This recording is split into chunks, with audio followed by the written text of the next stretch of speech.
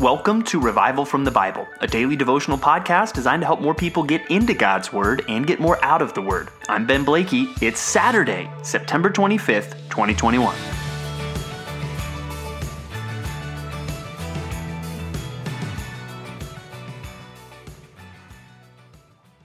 Pressure.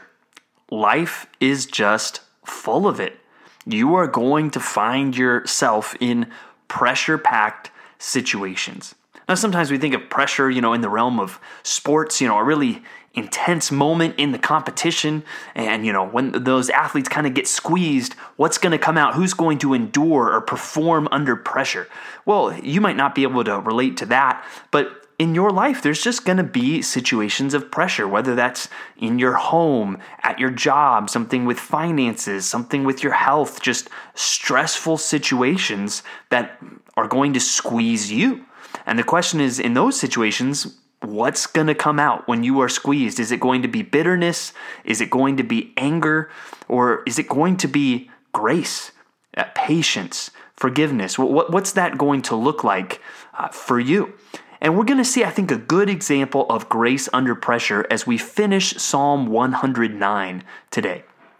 And just as we look at this psalm, and just to refresh our memory, this will be our third day in this psalm. We've seen David really praying against his enemies. And it's clear that they have put him in a pressure-packed situation. And we've discussed, his prayers and how that should affect us, and how we should always not seek vengeance for ourselves, but go to God and bring our frustration, bring our desires to Him. But today we're going to see that the psalm kind of pivots and ends on a different note, I believe a note of grace under pressure. Look at what David says. "For you, O God, my Lord, deal on my behalf for your name's sake. Because your steadfast love is good, deliver me." So there he comes back to God and really lifts his request, leans on him, and reminds himself of God's steadfast love. And then he admits that I am poor and needy, and my heart is stricken within me. I am gone like a shadow at evening. And he talks about his weakness, and he cries out to God. And he cries out to God for help, and he anticipates God's help. Look at verses 30 and 31. "With my mouth I will give great thanks to the Lord. I will praise him in the midst of the throng, for he stands at the right hand of the needy one to save him from those who condemn his soul to death." So he is confident of God and giving thanks to him, and also just of God's willingness and eagerness to help those in need.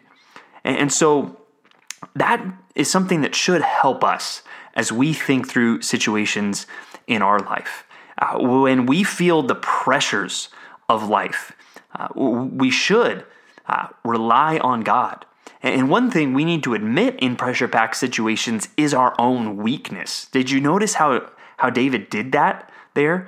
How he, in this pressure-packed situation, didn't just try to suck it up and act like he had it all together, but he really went to God and admitted his neediness, his weakness, and looked to God for help.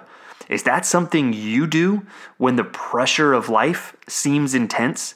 Do you go to God and admit your need and lean on Him for help? That's really what God is calling us to do. And then in those pressure-packed situations, do you anticipate that God is going to help? And do you rely on Him to help? I hope those things really encourage you today. They encourage me as we finish this psalm, that we don't need to just stick up for ourselves and rely on ourselves. We need to rely on God, and we need to trust God. And there's a sweetness that comes from that. There can be a very real grace under pressure that we experience as we really look to God in those pressure-packed moments of life.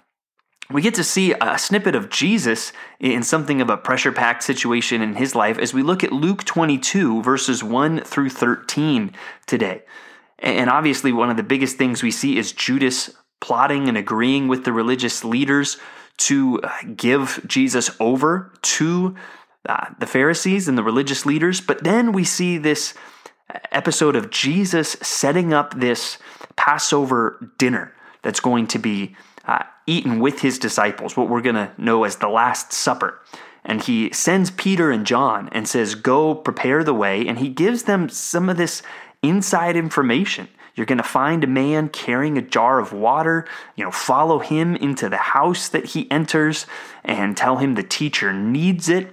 And I don't necessarily think we need to rely on that this was just a supernatural thing that Jesus knew this man was going to be there with a jar. I think it's very possible that this was something that Jesus, with his infinite wisdom, knowing what Judas would do, something that Jesus set up with someone to host this meal. And notice he sends Peter and John to go and do this, and he keeps Judas out of it. So Jesus, even though Judas is scheming to betray him, Jesus is scheming in sovereignty to set up one final meal with his disciples. And it's just one thing we're going to see throughout this Passion Week of Jesus being in absolute control. Even though people were scheming against him, Jesus was in control. That's actually a good little preview of something we're going to experience as we start John 18 and 19 this weekend at Compass Bible Church, Treasure Valley. In those first 11 verses of chapter 18, we're going to see some very similar things, that although everyone is out to get Jesus, Jesus remains in control. And that should be another thing that helps you have grace under pressure, that when everything seems like it's out to get you and it seems like the world is conspiring against you, God is in control. And we can trust him. Nothing is going outside of his plan. He is the one that is working all things together for good. So we can trust him. Now, our last two passages today are, these might be a little more on the difficult side just to read and, okay, how do I get something out of this? And let's start with Hebrews chapter 7. Hebrews chapter 7, and we're going to have to talk today about Melchizedek. Now, let's just rewind the tape a little bit. Who in the world is Melchizedek? Well, if we go all the way back to Genesis, remember when Abraham rescues Lot? Because Lot has been taken captive by these kings who fought against Sodom and Gomorrah, and Abraham goes and rescues him. And after he does, this Melchizedek, the king of Salem, one of the cities that were involved in this skirmish, he comes out to meet Abraham, and he blesses Abraham, and Abraham gives him a 10th part of everything. He gives him a 10th kind of his spoils. It's an interesting reaction. And Melchizedek, he was, you see there even in Hebrews 7 verse 1, he was a king and also a priest. Now, what I want you to understand here is it mentioned Melchizedek in the last chapter, and now it's going to talk about him today, and we'll pick him back up on Monday.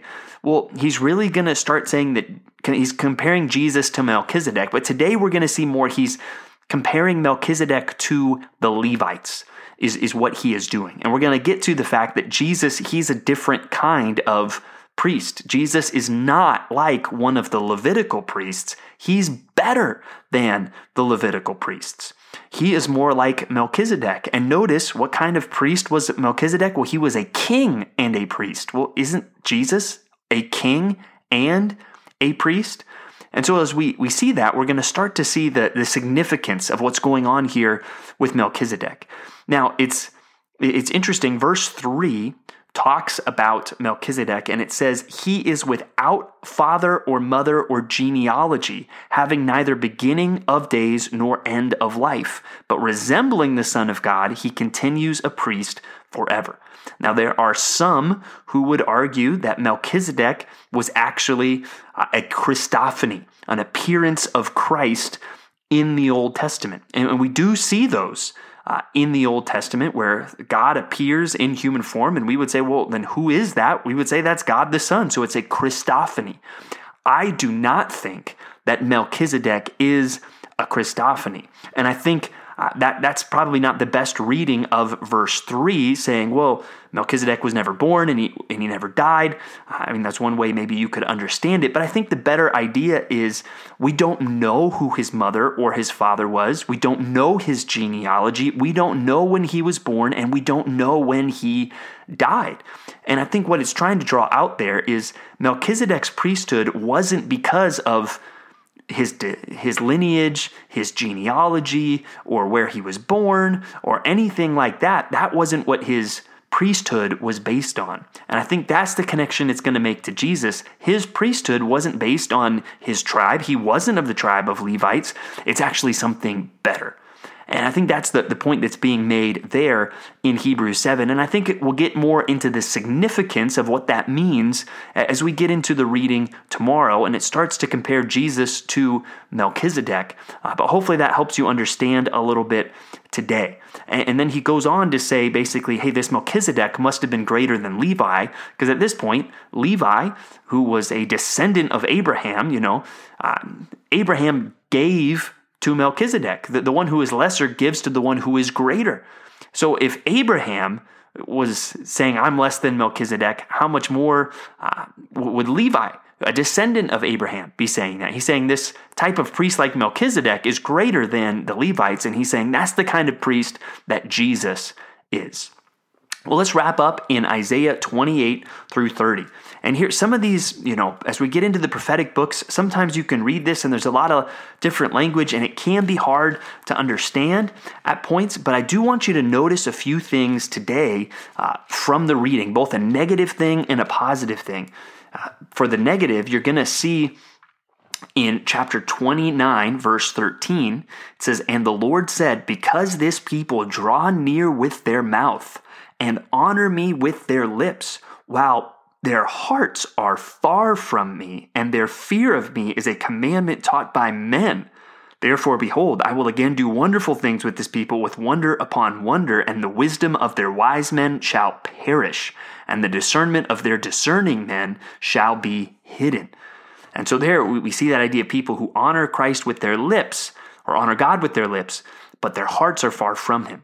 And in a somewhat religious, somewhat Christian place like we live in our society where so many people claim to be Christians, I think this is something that we will see so true, that many people honor God with their lips and say, I love Jesus, or say, I love God, or say, I'm religious. Their heart is actually far from him. And we're going to see God then kind of bring about a futility to the wisdom and discernment of that kind of people. And I look around our society and see a massive loss of wisdom and discernment. But instead of just looking out, we also need to look in. We need to check our own hearts. If you're listening to this podcast, you're probably somebody that honors God with your lips. But where's your heart today? Are you ready to actually listen to him and follow him today? But then we do see some positives. We see God promising to do some things. We see God promising to be gracious. Chapter 30, verse 18, "Therefore the Lord waits to be gracious to you. Therefore he exalts himself to show mercy to you. For the Lord is a God of justice. Blessed are all those who wait for him." And so there he talks about really the blessing of waiting on the Lord and being that kind of person. And those are the people really that we need to be, the kind of people that wait on the Lord, the people that actually trust in him, the people that really do what David did where we started. We are meek, we are humble, and we look to God. And that's going to bring promise. Look at chapter 30, verse 29. "You shall have a song as in the night when a holy feast is kept, and gladness of heart as when one sets out to the sound of the flute to go down to the mountain of the Lord, to the rock of Israel." And there, we see these promises of joy that are coming, but that's for really those that are looking to the Lord. And not for those that honor him with their lips, but their hearts are far from him. May we be the people that really look to the Lord, trust in him, rely on him, and look to him out of humility, and really live lives that bear out that grace under pressure. Thanks for digging into God's Word with me today on Revival from the Bible. For more resources, check out revivalfromthebible.com. To learn more about Compass Bible Church Treasure Valley, go to compassbible.tv. The grace of our Lord Jesus Christ be with you.